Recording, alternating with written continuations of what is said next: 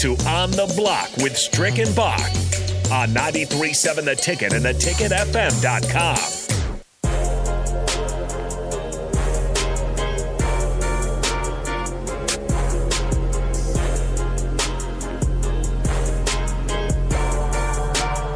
I hope everybody is having a nice Thursday evening as we go here. I think Strick's got 1 second here as he's had a busy day getting new wheels, so very, very excited for Strick to get a new toy there. It's a busy day in sports. Again, just kind of running down the news in Nebraska circles, I suppose. Casey Rogers, while we were talking over the break there, or I guess in the last 20 minutes or so, picked up an offer from Washington. So as far as his Twitter goes, he's thanking everybody that's given him an offer there in the portal.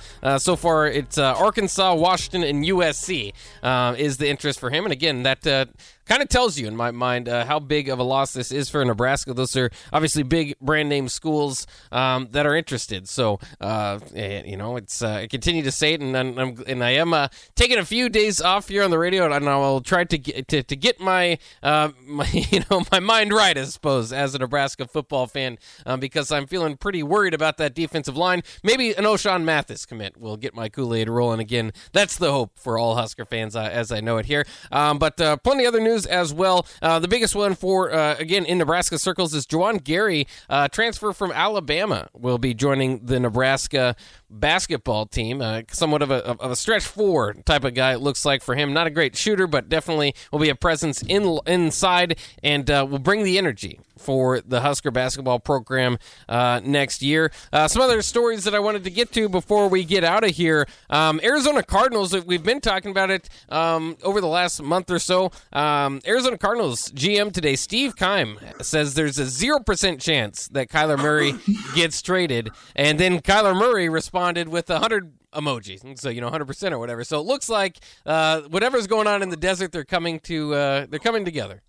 I thought he might have been looking at another dirty bird. Listen, them dirty birds is trying to figure out a way. They need something. Shoot, they would have loved to steal a little Kyler Murray flavor out there, a little reminiscent of some old Michael Vick. I don't know if he's got the arm Michael Vick had, but good Lord, he's got some feet like him, though. That's right. That would have been interesting, but I'm glad as a Cardinals fan that they're coming to it looks like at least, they're on the same page as far as sticking around and being Cardinals. We'll see how they get the contract situated there. For what it's worth, GM Steve Keim and their head coach Cliff Kingsbury both got extensions this offseason, so they took care of that before they took care of their disgruntled quarterback. Go figure. Yeah, kind of odd, and made me displaced by, or have a little bit of lack of trust in the Arizona brass there, but apparently at least they're coming together on that one. Also today, it was kind of interesting. Mike Tyson was being harassed by a fan on an airplane.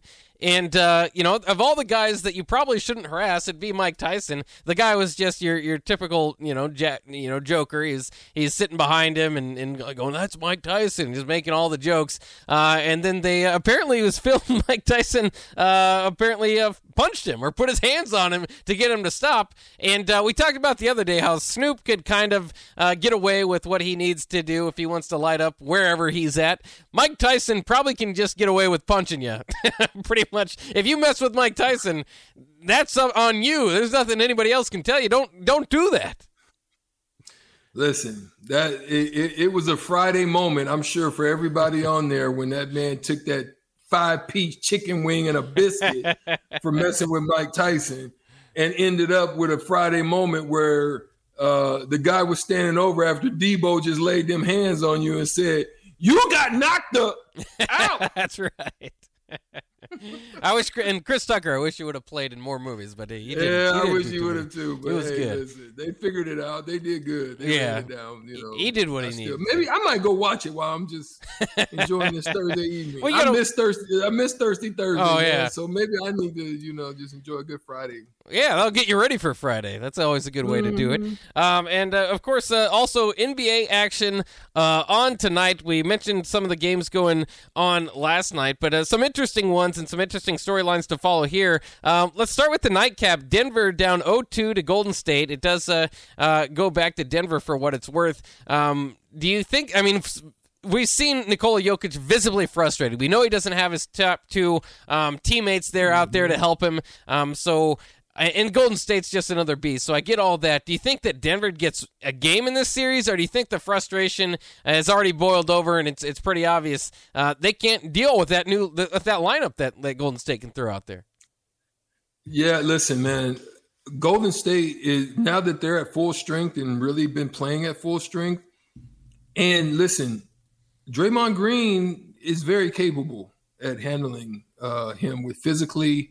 Yes, Jokic is going to still do his thing, but that defense as a whole and just the movement of that offense, bro, that's a bad matchup for Denver right now. I mean, they just really they can't take advantage of Jokic because, normally where his advantage is most bigs can't come out there, but they've got a good game plan. They're putting Draymond Green on him. Unless Malone and the group can make some adjustments, they're stuck, bro. This is a wrap.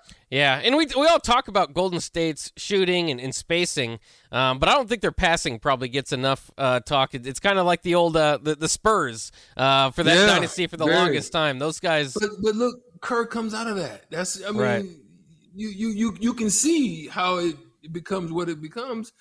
Kerr was definitely under Popovich and that crew and understand what Popovich likes to do, that read and react offense. It's tough to defend. You can't really scheme for it because it changes. It never looks the same. Yeah, and there always seems to be a shooter open somewhere, even if that's just Draymond Green, who will knock him down enough at a high enough rate. And I don't think not a big fan of Draymond Green just because he's frustrated me with my teams over the years. But I don't know if he gets enough credit for changing the game. Everybody talks about Steph.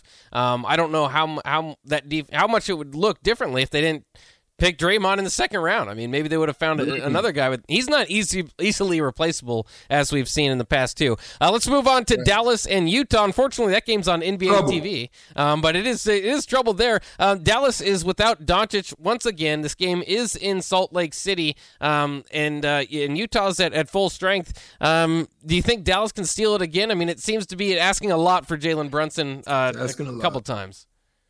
I think it's asking a lot. It can be done, but he's gonna need help. It can't be Superman,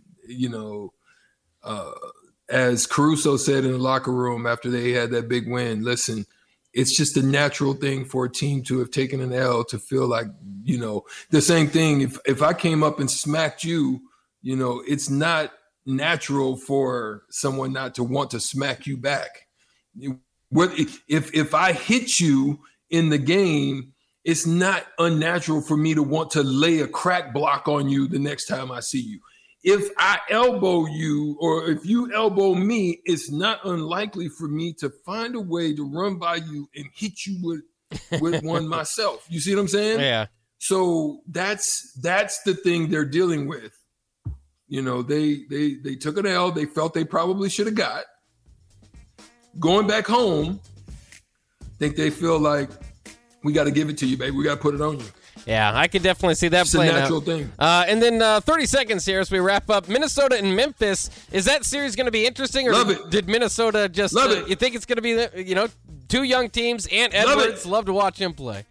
Yeah. I'm watching it tonight. Let's get it. Absolutely. That starts at 6:30, so just right around the corner here. Once again, I will be out watching the USC spring game here in the next several days, so that's the reason for my trip out to LA. No, it's not, but I will be doing that anyway. But that means Nate Brennan of the Ticket Water Cooler will be jumping on with Strick, so that'll be a lot of fun. AKA Nate Doggy Dog. That's right. Nate Doggy Dog will be back for that in the next couple of days. So everybody have a good weekend as far as I'm concerned. And tune back in on Friday for On the Block. But, of course, Ticket Weeknights coming up next. Have a good one.